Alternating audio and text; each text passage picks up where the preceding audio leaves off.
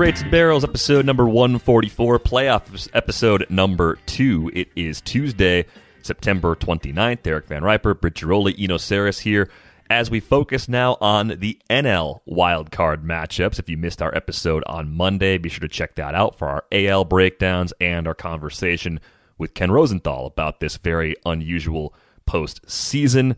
Britt, how's it going for you here on this Tuesday? It's going good. It was a little weird. We were talking off air, Derek, that there was no baseball on last night. There was Monday Night Football, so there was a little something, but I don't know about you guys. I'm very excited to watch all these games. I hope it is absolute madness, chaos, everything. I hope we get a really, really good postseason. Yeah, I'm rooting pretty hard for chaos to reign throughout the next 4 weeks. How's your Tuesday going so far, you know? Oh, it's good. Full of dog poop and potty talk. Normal morning. Typical day. It'd be weird if it didn't start that way for you. All right, well, we got 4 games on the slate today, which we talked about yesterday, so we're going to talk about the NL series that are going to pick up tomorrow. 8 games on Wednesday. I am so excited for an 8 playoff game day. I've never seen it before. Probably will never see it again. I need more screens. I've got one showing up in probably the next couple of hours. So hopefully you bought a screen for this. Yeah, I got one more screen. I didn't go all out with an expensive one. I was thinking about an extra monitor anyway because I need a little more screen space. So the timing was actually perfect. Now, we'll dive into these matchups. Let's start with the Dodgers and Brewers. And you hear terms like a puncher's chance. You say there's a Lloyd Christmas, Mary Swanson scenario here, maybe. So you're saying there's a chance. I mean, this is a Brewers team that limped into the playoffs. This is a Brewers team that is without Corbin Burnes for this series, and Burnes is a guy that's probably a down ballot NL Cy Young vote for some people. And this is a Brewers team that has not found its stride offensively for a prolonged stretch this year. Keston Hiura leads the league in strikeouts. Christian Yelich has not played like an MVP.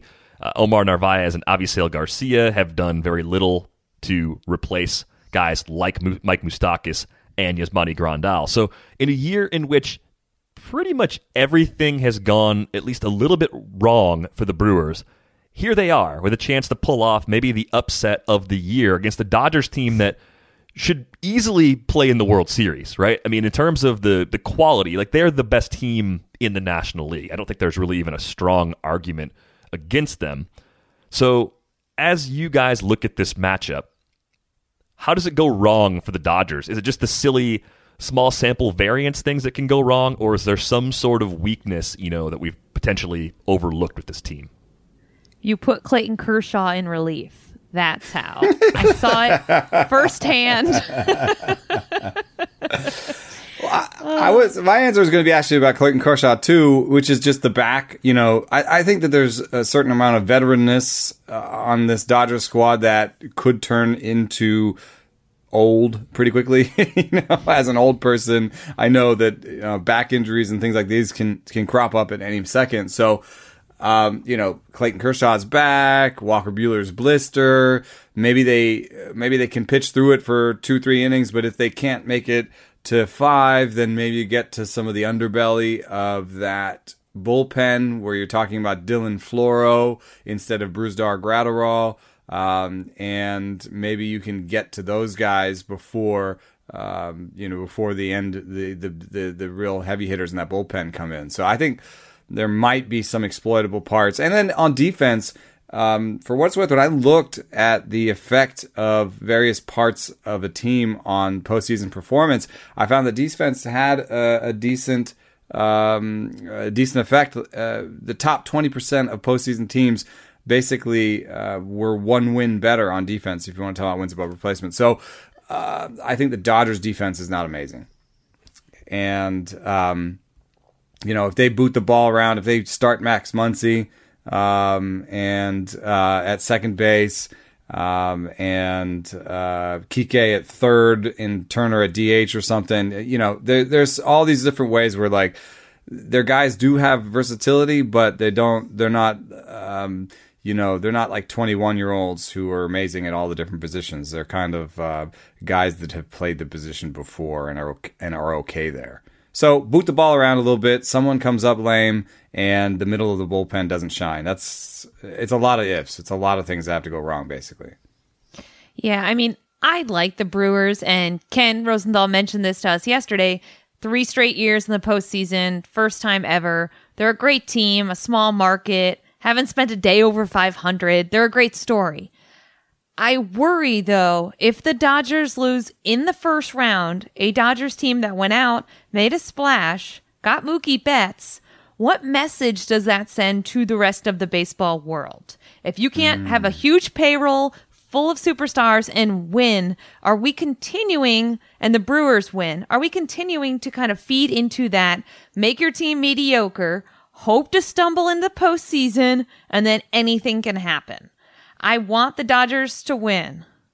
Huge risk for baseball with the expanded playoffs in general, I think. It rewards mediocrity. It means that everybody will build an 81-win team and hope to make the playoffs and catch lightning in a bottle. And that means fewer deals for veterans in terms of the labor versus ownership battle. That means fewer deals for veterans, fewer free agent deals, more players on minimum salary deals. However, I think as a fan, it's also meaningful. If your teams don't try that hard to get better, the difference between watching a good team and watching a bad team goes away. And that isn't that part of like the ups and downs of being a baseball fan?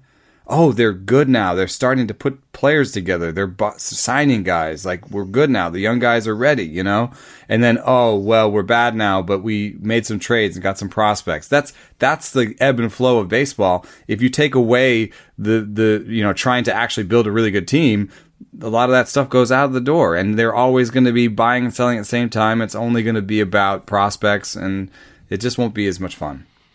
Yesterday on the Keith Law show, Nick Picoro from the Arizona Republic was the guest, and he kind of flipped the script on Keith. He started asking Keith questions, which I thought was pretty funny. But he asked him if a champion in 2020 would be legitimate, right? Just thinking about this short season and the unusual playoffs. And one of the things that came up in that conversation was this idea that it's actually harder to win the World Series going through the playoffs this way. More can go wrong. There are more stumbling blocks. Yeah. And I hadn't really thought about it that way.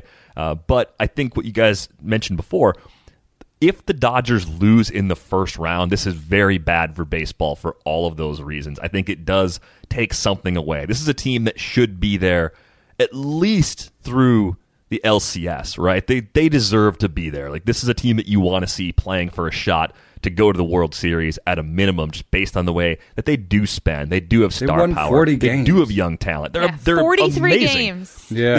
This is one of the best teams we've ever seen, and we didn't get to see them for 162 games. It would be a shame if we only got to see them for 62 or 63. That would be a really disappointing outcome. At one point I checked, their run differential was like third best of all time. Of course, it doesn't. Yeah. It's not a full season, so there might have been some ebb and flow that we didn't get, but it's still 60 games, and they still were amazing. So I agree with you on all fronts. And, for what it's worth, the Brewers are also not good at the things that usually you need to be good at in the postseason, which is not striking out. They were third worst strikeout rate in baseball, hitting a bunch of homers. They hit a few homers, but the home park helped, and their isolated slugging was below league average. So, and then on defense, they're not a standout team either. Yeah, they're not really good at anything, having watched them throughout this season. They're not really fun to watch either. They don't look like they've had a good time. Derek it's is so weird. upset. No, but compared to the last two teams that made the postseason, this is the kind of thing that as a fan you should be really excited about. And I do think, yes, enjoy the ride. Don't just be mad that they made it. Like, well, it's a clean slate. As bad as they've been at times this year, they're here Woodruff with a chance could throw to knock a out a no-hitter. good team. Yeah, if Woodruff has the ability to throw a no-hitter. Woodruff homered off of Kershaw 2 years ago in the NLCS, which is one of my all-time favorite playoff moments. We won't get to see that. Though. I just don't want to deal with the whole woe is the Dodgers story again that I feel like becomes a yearly rite of passage, right? Oh, Clayton Kershaw can't get it done. Oh, the Dodgers can't win. They've been such a good team for so long now. Can't they just win one time? I mean, at least get them through this first round. And, the run differential over a regular 162 game season would have been plus 360. That's just insane.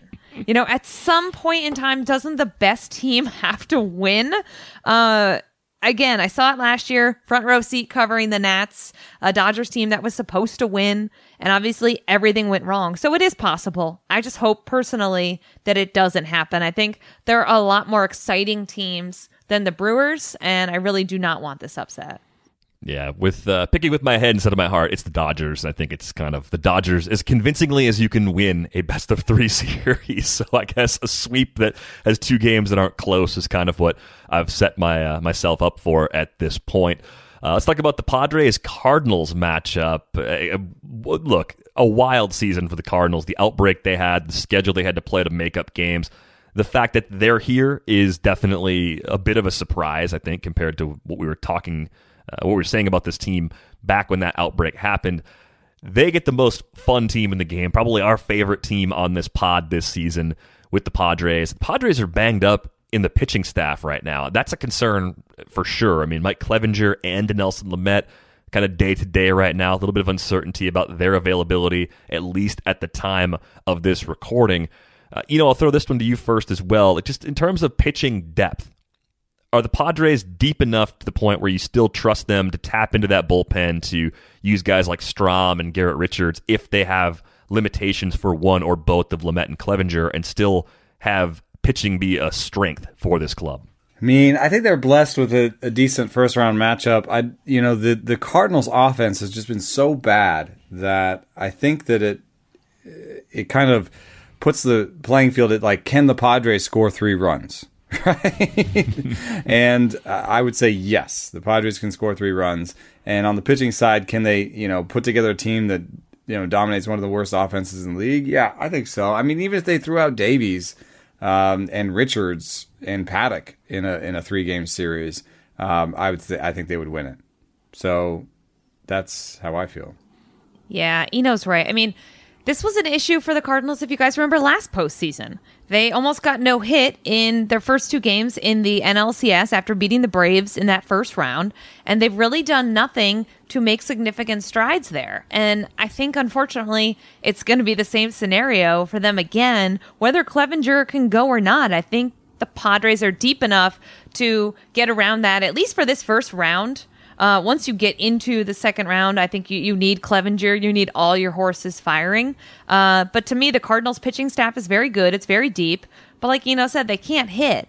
And that's going to come into play a lot in this postseason. And we saw the early exit with them last year. They're a great story, right? The lengthiest COVID shutdown in baseball, the king of the doubleheaders, all that stuff. I just kind of see the road ending here for them.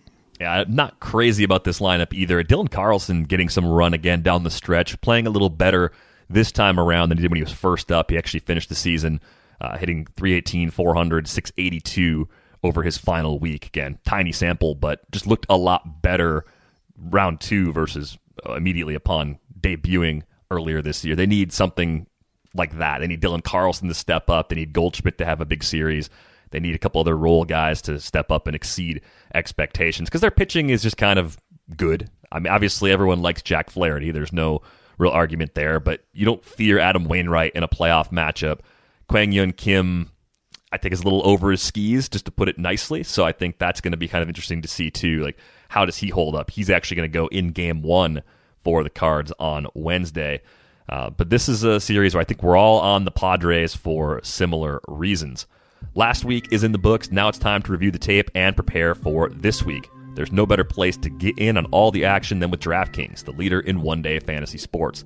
To add to this week's excitement, DraftKings has a free shot at millions of dollars in total prizes up for grabs. If you haven't tried DraftKings yet, head to the App Store now because you don't want to miss this. Draft your lineup and feel the sweat like never before. Every run, pass, and catch means more with DraftKings. It's simple. Just pick your lineup, stand with the salary cap, and see how your team stacks up against the competition. Nothing adds to the excitement of watching the game quite like having a shot at millions of dollars in prizes. Download the DraftKings app now and use code RUN. For a limited time, new users can get a free shot at millions of dollars in prizes this week. Don't miss out on the Week 4 action. Enter the code RUN to get a free shot at millions of dollars in prizes with your first deposit. That's code RUN, only at DraftKings. Make it rain. Minimum $5 deposit required. Eligibility restrictions apply. See DraftKings.com for details. Looking for an assist with your credit card, but can't get a hold of anyone? Luckily, with 24/7 U.S.-based live customer service from Discover, everyone has the option to talk to a real person anytime, day or night. Yep, you heard that right. You can talk to a real human in customer service at any time. Sounds like a real game changer if you ask us. Make the right call and get the service you deserve with Discover. Limitations apply. See terms at discover.com/creditcard. Let's move over to the other part of the bracket. Let's talk about the 2-7 matchup where the Braves will take on the Reds. Britt, I think the Reds have been the most popular upset pick on the NL side. As I've listened to different people talk about the bracket, as I've read some different stories, everyone seems to think the Reds are very dangerous and a very bad matchup for the Braves. Part of that's the Braves not being healthy as well. So I want to get your thoughts on this series as a whole. Is this as much of a lopsided matchup for the Braves, maybe the worst possible draw they could have had other than having to face the Dodgers right away as you look at the way the teams match up in the NL? I think so. And, Rosenthal talked about this yesterday when I asked him about the concern with the Braves. He said he was very concerned, and I don't think he's alone here. Their rotation has been a huge liability, and what playoff team in a format like this is going to get away with having a weak rotation? I don't think anybody can. I think when you look at the Reds, the way they finished the season, I believe 16-3, they're a hot team. We've seen in baseball momentum. We've seen teams that are playing with a lot of confidence. And I think Joey Votto said it best. He said, no one wants to play us, right? Or something like that. Guys are scared. I think they have Trevor Bauer. They have Castillo. They have the horses. And I said this yesterday, I like both teams out of Ohio. I think Cleveland's poised for a deep run. I think the Reds are poised for a deep run. And it's unfortunate because if you're a Braves fan, every year this seems to happen, right? Every year they have this good team that just cannot get it done in the postseason. We saw what happened last year with the Cardinals in that first round, the way that Mike Foltynewicz kind of fell apart and the Braves ended up going home. I think, unfortunately, it's going to happen to them again. That Mike Soroka injury was devastating. They've never been able to fill those holes in that rotation. Yes, the offense is very good, but you're not going to be able to score double-digit runs in the postseason and hide that terrible rotation. There's really nowhere to hide that come October. Yeah, as much as I think Ian Anderson's pretty good, and Max Fried is really good, Ian Anderson really hasn't had that period of time where he's regressed and the league has figured something out about him and he's come back out on top of that. So if that happens in the postseason, it's not going to be good because then they have one starter. As much as I think Kyle Wright is interesting, I think I'd trust him for about 2 innings in the postseason start.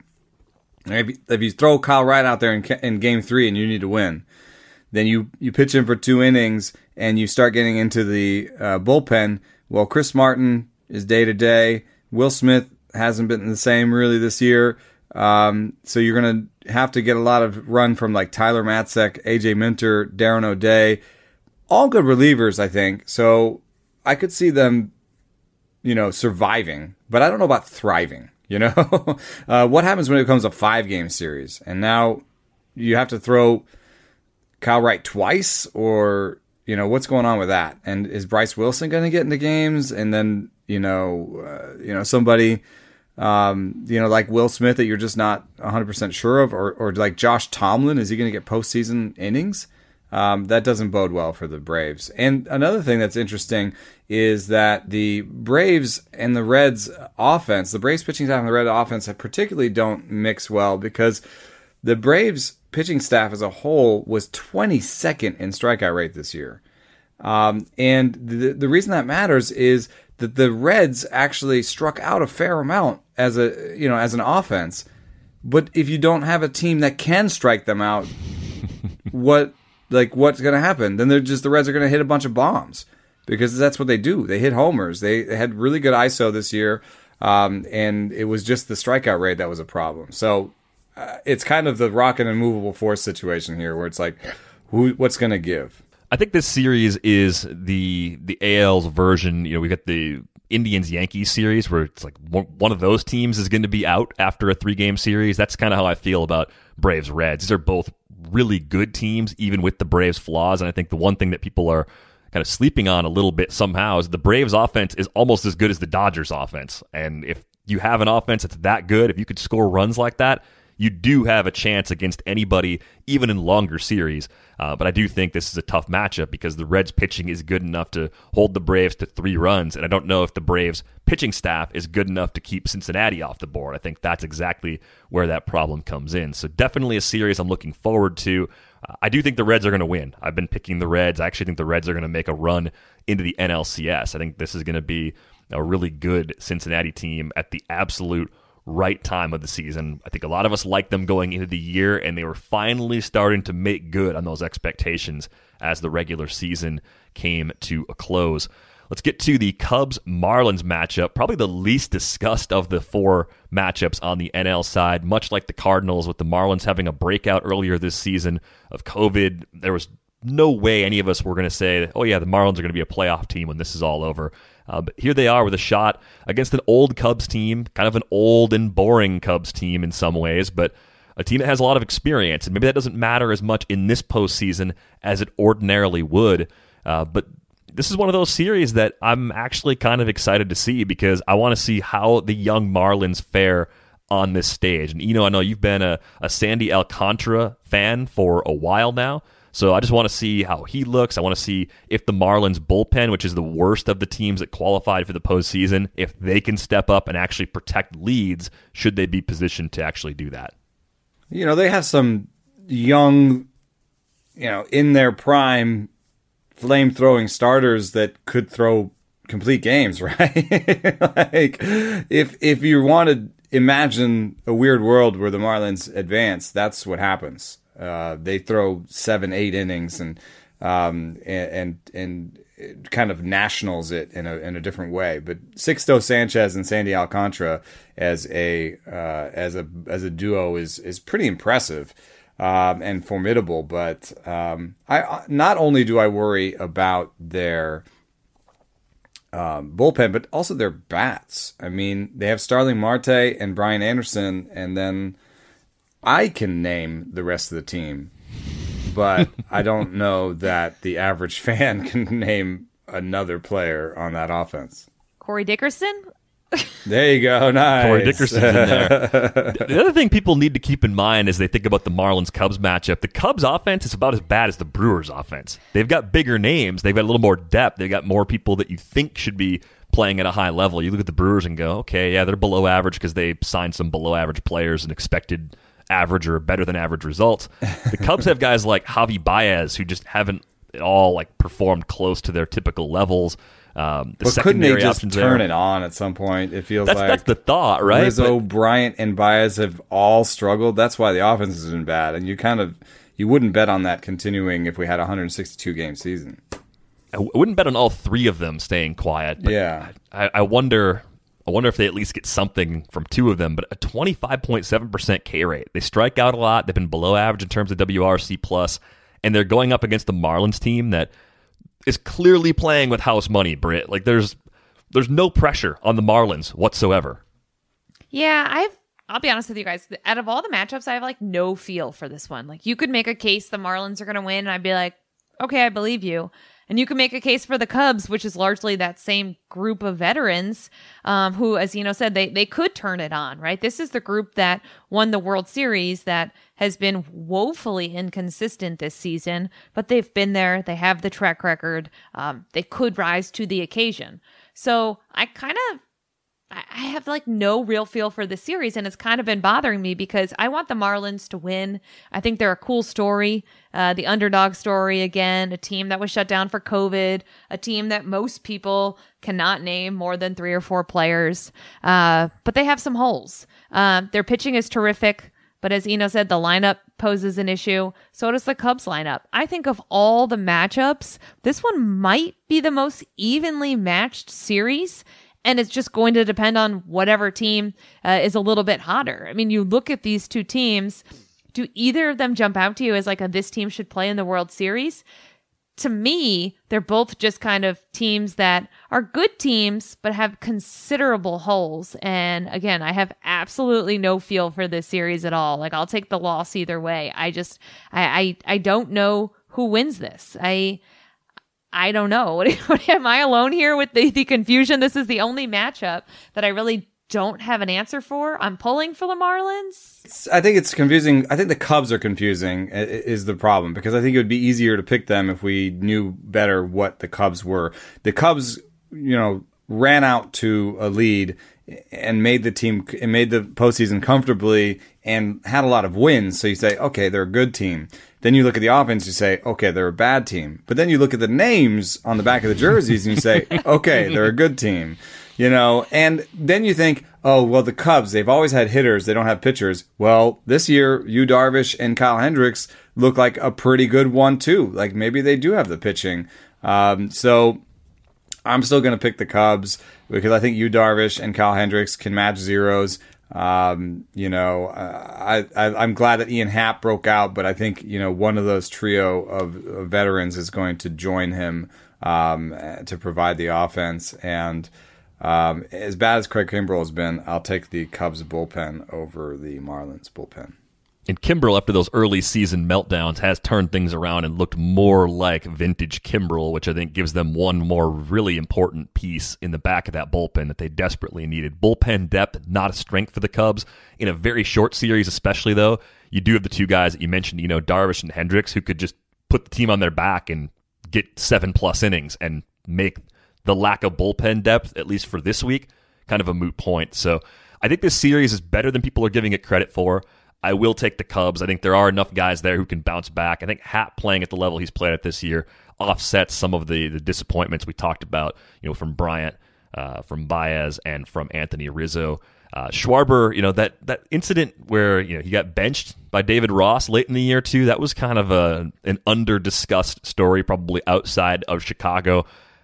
I'm not worried about Schwarber. Schwarber's going to hit. I know he's had a down year, but he's one of those guys that you need one swing to change a game. He's still capable of bringing that to the table, and I think you can say that about 3 or 4 different guys in this lineup who've underperformed. So it is more about the name on the back of the jersey, I guess, for me. I think the Marlins hang, but I think the Cubs ultimately win this series. But hopefully it goes 3, because I do want to see as much of this series as possible. One thing that's funny, Britt, you were saying that you had the Reds advancing a little bit. So I think DVR, you just said that too. Like, I'm looking at the bracket, and from a bracketology standpoint, this is the weak bracket.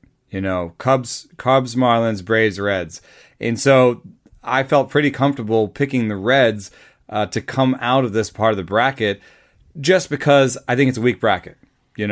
And I don't think that necessarily the winner of this quadrant is going. I would say they would be, no matter what, will be a large underdog in the NLCS. Right. Especially if the Dodgers still win, right? But I think even if it's the Padres, if the Dodgers or Padres come out of that, I would heavily favor them against any team that comes out of this bracket. Yeah, I think it hinges on the health of the Padres. The Padres are totally healthy as a rotation. They'd be favored against any of those teams from the bottom of the bracket. So before we go, we should put it out there. ALCS winner, NLCS winner, and World Series winner from the start. Let's see if we can get it right. We'll go to you first. Well, I had the Reds and Padres in the NLCS. I guess I'm making a bet on Clevenger and Lamet being healthy enough.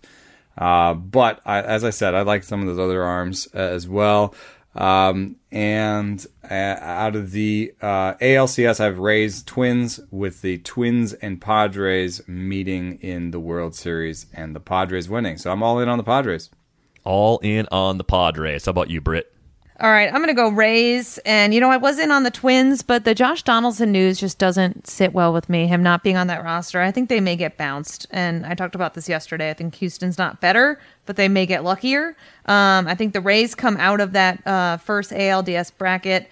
I like the A's to play them as well. I think the Rays advance. I really do.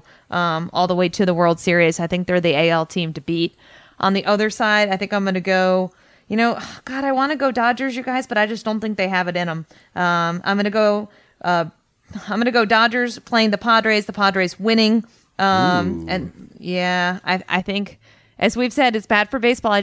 I think the Dodgers have so much pressure on them that they're just not going to be able to get it done. The Padres, nothing to lose, not supposed to be here. Really like the Padres. I think the Marlins are going to beat the Cubs. We already talked about the Reds out of that bracket. I think they're going to end up not only beating the Braves, I think they're going to beat the Marlins and end up playing the Padres. I think you're going to see a Padres-Rays World Series. There you go. I think San Diego's going to win. All right, we got two. All the major media markets are going to be upset because you have two of the smallest media markets in baseball in the World Series. that would be, yes, that would be terrible for ratings, I guess. Nerds rejoice. I'm going to go Indians over Twins in the ALCS. I think the Twins can get by without Donaldson for a little while. Maybe he's back for the next series, but I just like the way the Bomba squad is built. Kenta Maeda looks fantastic. I'm going to go Dodgers against the Reds in the NLCS, with the Reds actually pulling off that upset. Whoa. I'm going to go Indians-Reds, with the Indians coming away with that World Series. They were close a couple of years ago, of course, against the Cubs, an all-Ohio World Series. So ratings through the roof in Ohio, ratings not so good everywhere else, even though that'd be a great matchup. Great pitching, MVP caliber talent on the position player side in Cleveland, even though that offense is a below-average offense as a group. They've been there. They've got star power, and they've got starting pitching. They've got starting pitching, and they've got a lot of it. And I think that's going to be the theme of this postseason. A lot of 3-2 games in that World Series. You guys, none of us picked the Dodgers again. Yeah. None of us. It's funny, too, because I think the Dodgers, there was a fair amount of chalk in the... McCullough picked the Dodgers to win it all. Keith Law put the Dodgers in the World Series.